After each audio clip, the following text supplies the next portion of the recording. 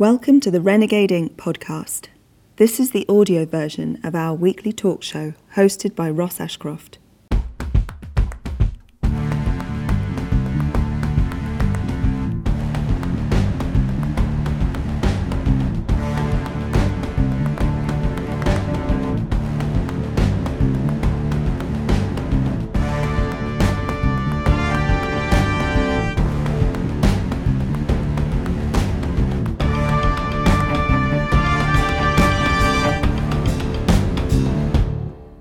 Welcome to Renegade Inc., the talk show which allows us to think differently.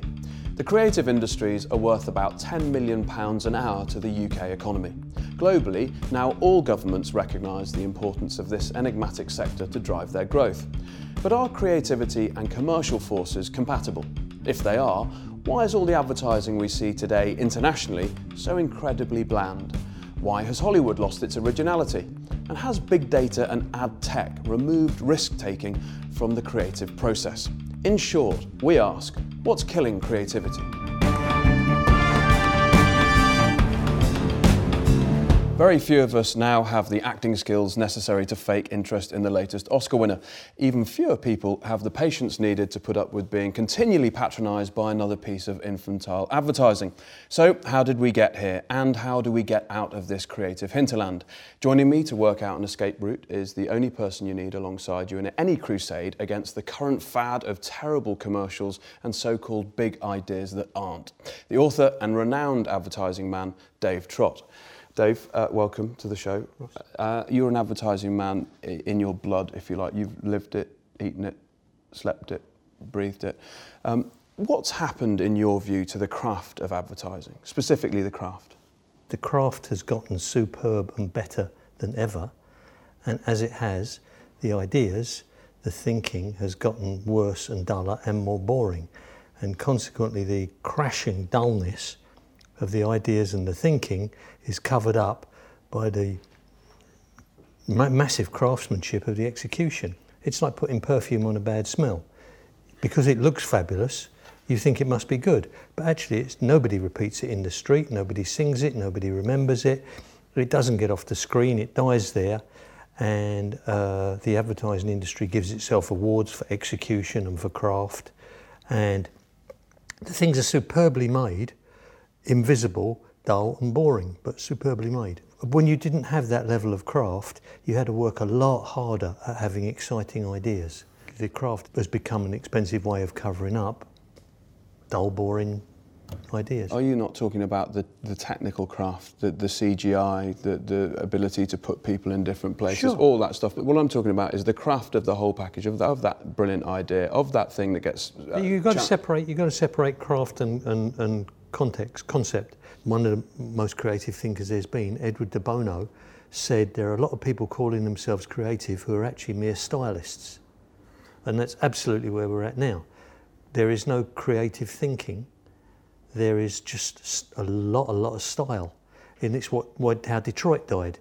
You had the same old car with a front engine, long transmission, rear-wheel drive, ever since the Model T, and every year you'd change the body shape. You'd have big fins, small fins, 2 headlights, 4 headlights, till the Japanese came along and reinvented what cars were: 3 cylinders, 2 cylinders, front-wheel drive, transverse engines, and now Detroit's dead, and Japan and Germany make the cars, because the thinking of Detroit was dead and they just became stylists.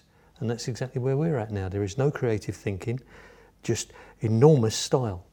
If Detroit is let's say, is similar to the UK advertising industry, or the US advertising industry, I think it's worldwide. I don't think. Do you think it's worldwide? Yeah. Do you see any little areas of hope where that are doing really interesting things that you think actually that could be the threat of the good example? Last night, my son, who's also an advertiser, he got excited. He showed me 3 posters. He said, "Look at these, Dad. I just saw these on the internet, and 3 fabulous posters." And I thought, they are great. That's the freshest, most brilliant thing I've seen in ages.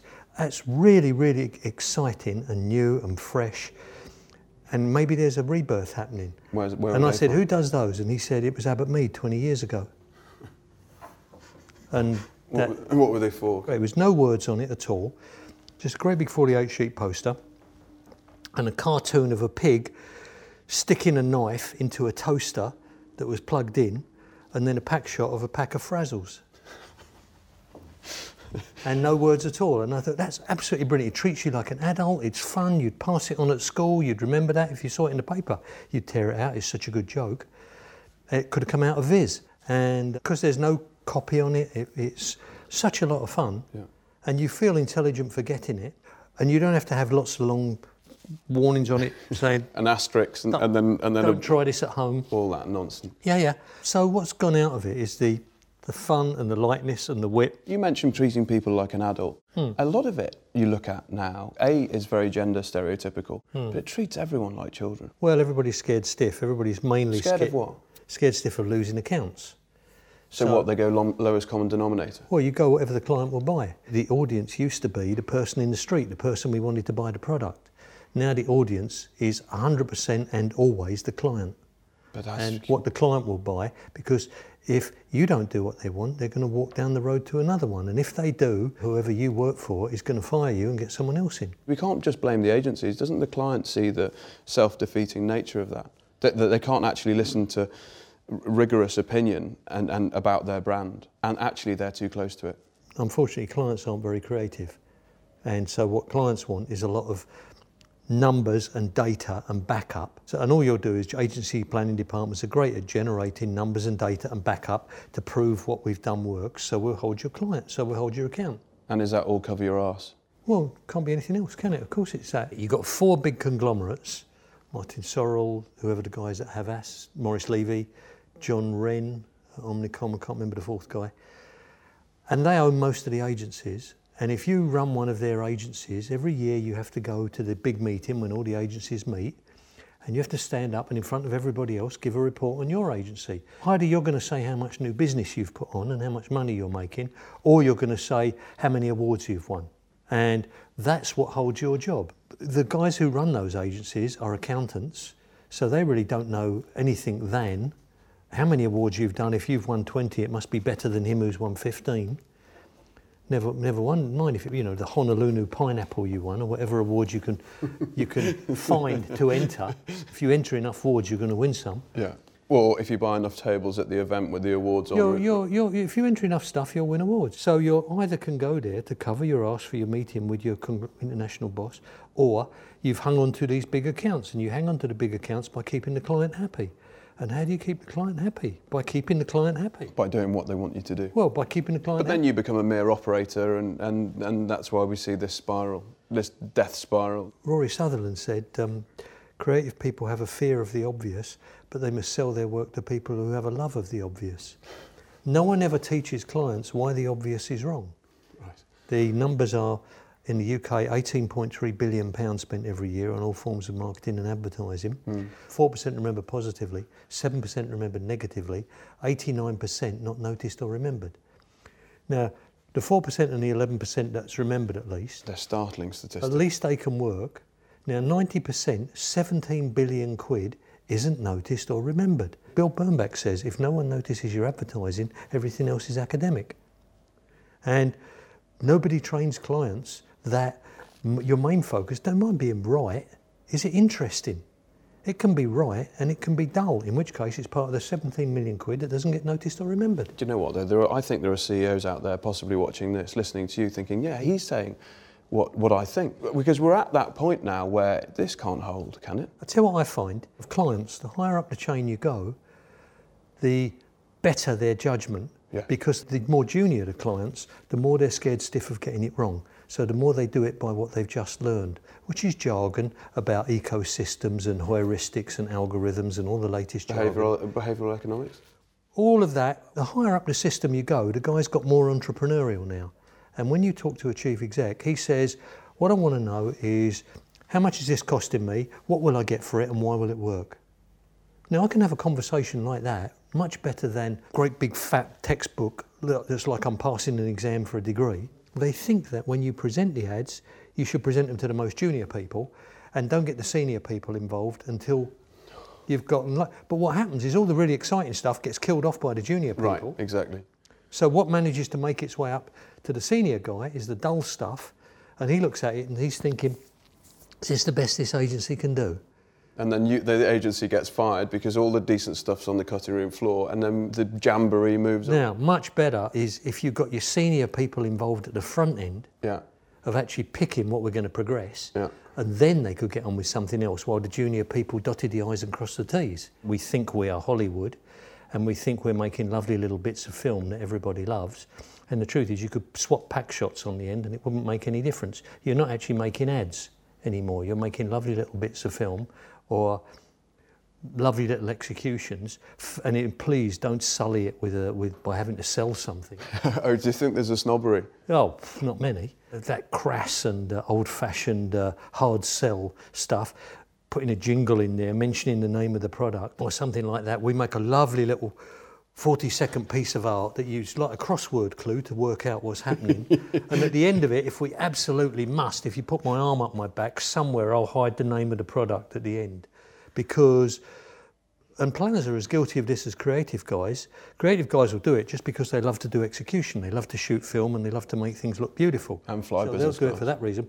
Planners will do it because they've got a theory that if you get the brand values right, people will buy it because we got the brand values right. You don't have to do anything as crass as putting the name on it and having people remember the name.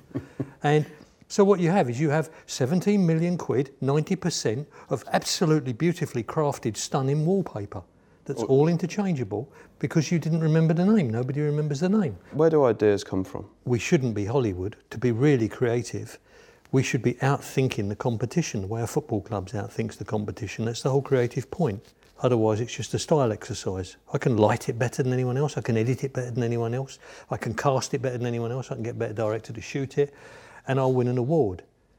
And that's all got the square root of all to do with the job we're supposed to be doing.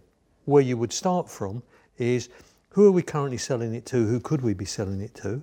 What are we currently saying about it? What could we be saying about it? What's an exciting opportunity? What's a really creative thought about this? That isn't what people are interested in. We caught up with somebody you know quite well and asked him the same question. Let's just have a quick look at where he thinks ideas come from. I don't think you have ideas. I think you find ideas. In fact, I think the best ideas that I've found, they just come in when you're in the shower. Because when you're trying to do something, you can't actually do it often. The very best ideas happen when you're not trying to do them. So actually, a lot of advertising people don't like this because you say to them, well, it's not really your idea then, And they say, no, it's my idea. And you go, well, no, hang on, you had your chance, mate. When you're trying to do it, you couldn't do it. And then when you stopped trying to do it, it just came in. So it's not your idea. And I love that. I love that thing. Do you recognise that? I recognise an art director. Graham's an art director. He's a really, really good art director. I'm a copywriter. Very different. And that's why you put them together in teams. It's like a two-seat fighter bomber. Most air forces in the world have two-seat fighter bombers. You have a pilot and you have a navigator. The navigator's usually the senior officer. The pilot's in charge of the plane, the navigator's in charge of the mission. Now the pilot's the art director, the navigator's the copywriter. He makes sure we're going to go to the right place with the right ordnance. How we get there and how we evade everything we're supposed to evade is down to the pilot. He flies the plane. But the mission's down to the navigator. So I'm the navigator, Graham's the art director. What I'll do is I'll erect a structure of the job we're supposed to be doing, how we're outthinking other people, what we're doing, how we're delivering this thing that's unusual. If you leave it to me, it'll be right but dull. If you leave it to an art director, it'll be exciting but wrong. So what you do is you get me to do the structure and get that exactly right. Then when I would run a department, I get really exciting young art directors and give it to a few of those, and they sprinkle stardust on that structured thinking. And then you come back with something which is right and exciting. Because Graham's an art director, when he talked about ideas there, for me it's a bit airy-fairy and arty-farty, as you'd expect from an art director. Well, but that's fair enough. It is fair enough. That's the job. It's like fair enough. A striker doesn't play a defender's position, Well, if he plays for Everton. My job is get the ball up the field to the centre forward, and then the little strikers run onto it and stick it in the net. Someone's got to start the attack and put it in the right place in the right time. It's a perfect place to leave the first half. That's it for this half. Join us after this short advert-filled break and we'll be talking more about the art, not science of advertising, with Dave Trott.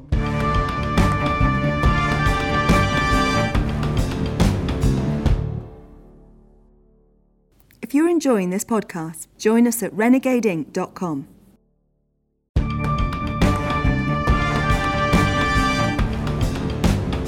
Welcome back to Renegade Inc., the show that allows us to think differently. Before we talk with Dave Trott about creativity, the death of the ad agency and the parlous state of advertising, let's get a quick look at this week's Renegade Inc. Index. Let's start with our favourite tweets. As you'd expect, they are all on message and, for the first time, all from the same source. We think if you want to get an insight into how advertising agencies really treat their clients, then look no further than Adweek. Our first tweet, creative team rolls eyes, gives middle finger to speakerphone throughout entire conference call with client. I've certainly seen that. Have you ever seen that? Done it. After a couple of hours of Google research, childless 25-year-old junior planner, suddenly an expert on mum demographic. Oh yeah. Yeah. Oh yeah. This is right, isn't it? This is about the culture. Well, once they put planning in front of their name, they're an expert on everything and nobody else knows anything, yeah.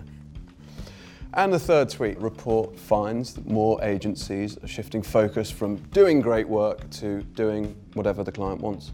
Recognise that? 100%. Have we potted it quite nicely, the culture of most agencies? Yeah. Adweek, follow them on Twitter.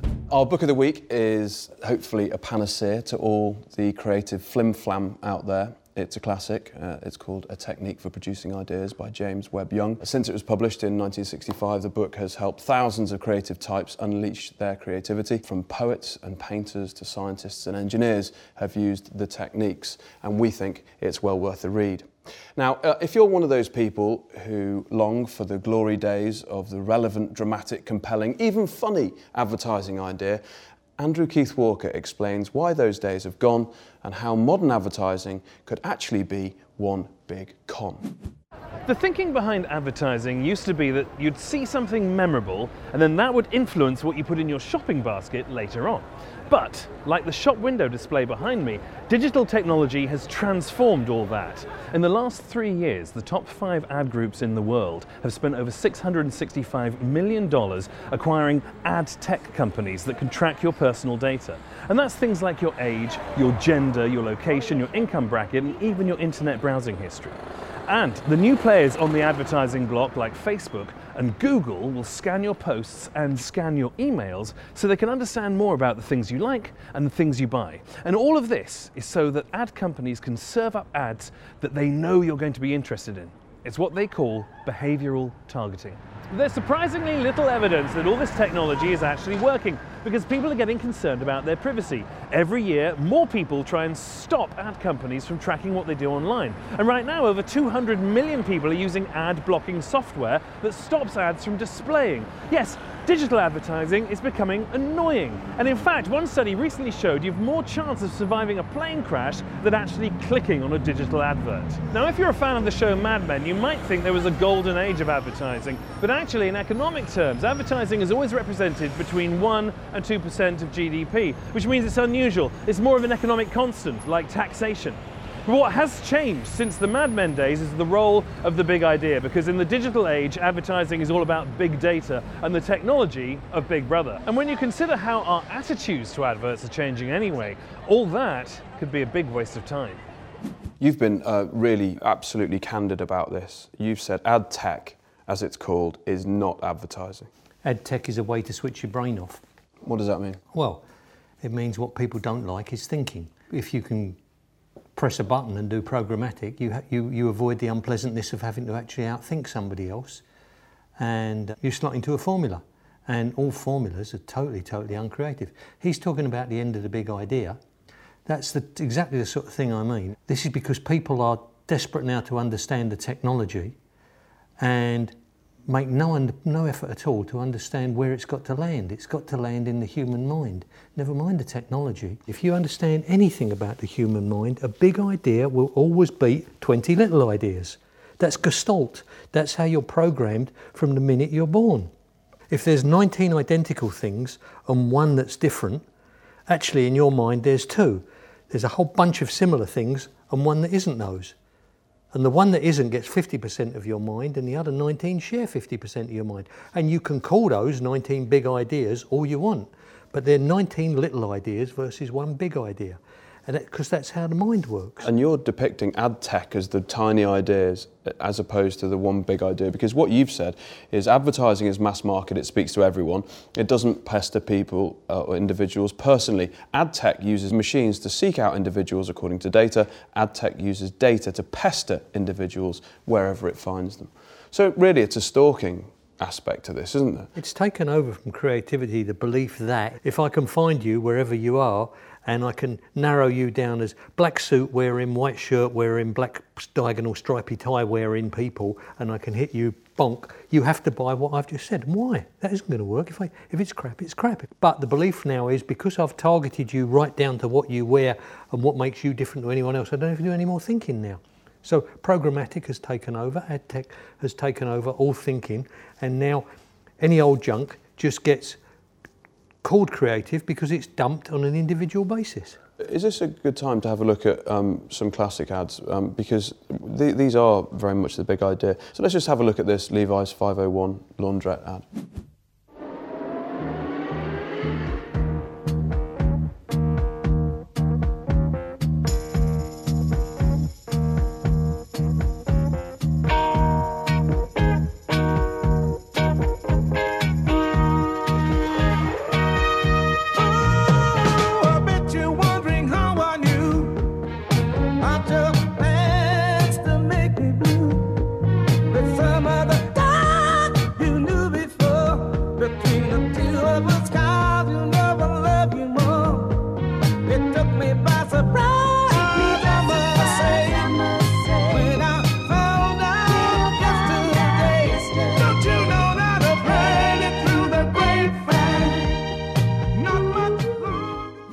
What's your reaction to that? If you show it to people nowadays, they look at it and they go, so what?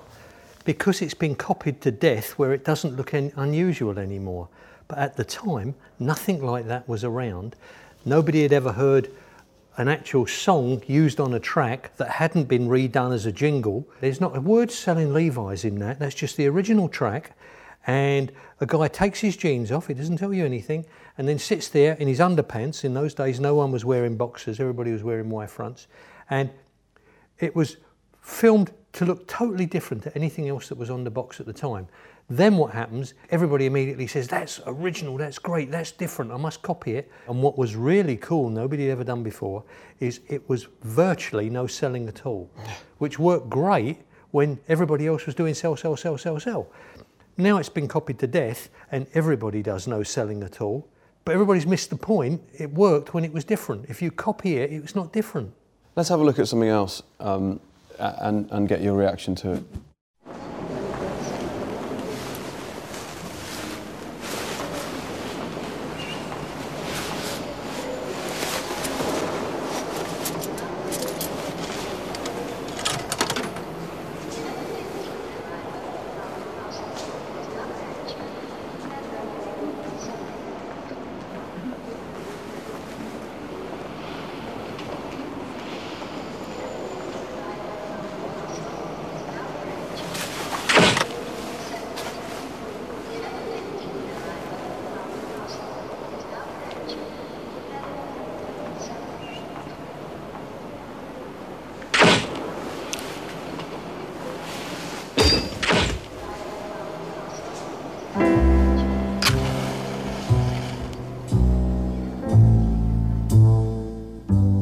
Happiness is a cigar called Hamlet, the mild cigar. Immediate reaction to that. And I know you've seen it lots of times. Campaign ran for at least 20 years, and that was a really good ad in a campaign. And what played in everybody's mind was Jacques Louisier track, a jazz version of Bach's Air on a G-string. Bong, bong, bong, bong. People would do it in the street. And the line, happiness is a cigar called Hamlet. So you'd see it if someone fell over in the street and landed in a puddle. People would go to them, happiness is a cigar called Hamlet. You had a line that caught on and it was a good punchline to whatever happened in the street. You had a campaign that caught on, it became part of people's lives. And you had a strapline that was said, because what goes viral is sound and words. Pictures don't go viral. They had sound that you could whistle, they had words that you could say. And that campaign over 20 years went amazingly viral and got into the language. That ad was another really good execution in what must have been 40 or 50 of those ads, and it became one of people's favourite things to look forward to on TV. Every time it gets replayed, that's free advertising you're not paying for. And you turn a £5 million account into a £25 million account by getting people to repeat it in the street. We asked at the top of the show then, who or what is killing creativity? Well, I was talking to about 3,000 people in India on a conference on creativity, and they wanted to know about, and I said, be honest, you haven't got a lot of chance because you're Asian. My wife's Asian, you guys are all Asian, you haven't got a lot of chance. You're great at style, Why? but you've got a problem with creativity because you're taught to be obedient, and creativity is about disobedience. As Steve Jobs said, why would you want to join the Navy when you could be a pirate? And they all agree, everybody in India, well, you're brought up that way. All the Chinese, I was talking about it last night to all my in-laws, you're brought up to be obedient. You don't want to break, why would you want to break the rules? Why would you want to be on your own? Why would you want to be an outsider? Why would anybody want that? But that's what creativity is, breaking the rules. What happens now is everybody's either scared stiff to break the rules or doesn't want to break the rules, or if creativity can't be justified in, I'll make more money if I'm creative, you don't do it. You don't do it for the hell of it, you don't do it for the fun of it, you don't do it for enjoyment. Everything has to be justified in terms of making money. And if you can make more money by obeying the rules, then do that. So everything's become really, really boring. And that's ultimately the death of creativity. Mixing money in that sense, mixing commerce with it, putting a load of rules together, saying shareholders need this. You're no longer telling jokes because they're funny, you're telling them because they make more money. You're no longer doing art because it's daring, you're doing it because it makes more money. If you can't justify it on making more money, you don't do it. But that's an awful situation to be in, isn't it? Well, you tell me if I'm wrong. You mean... Sadly, I'm looking to try and oppose it and give a differing view. But when you look around the world, and by the way, it's not just creativity within advertising. When you look at Hollywood, has lost all sorts of. Look at Damien Hirst. The Turner Prize. You look at Charles Saatchi's art galleries. You look at the Turner Prize. You don't even try to do great art now unless you win £50,000 at the Turner Prize. 50,000's not enough. We must give them 200,000. So you're not doing it for making great art. You're doing it because you win more money. Same with making films. Now let's be surprised that we're not creative when it's all come down to making money. Dave, it's always truth serum when you come, and we love having you. Thank you very much. And thanks for being so unvarnished about it, because, and I know you wouldn't have it any other way, but, it's refreshing to hear. That's it from Renegade Inc. HQ this week. You can drop the team an email, studio@renegadeinc.com, or tweet us @Renegade Inc. Join us next week for more insight from those people who are thinking differently. But until then, stay curious.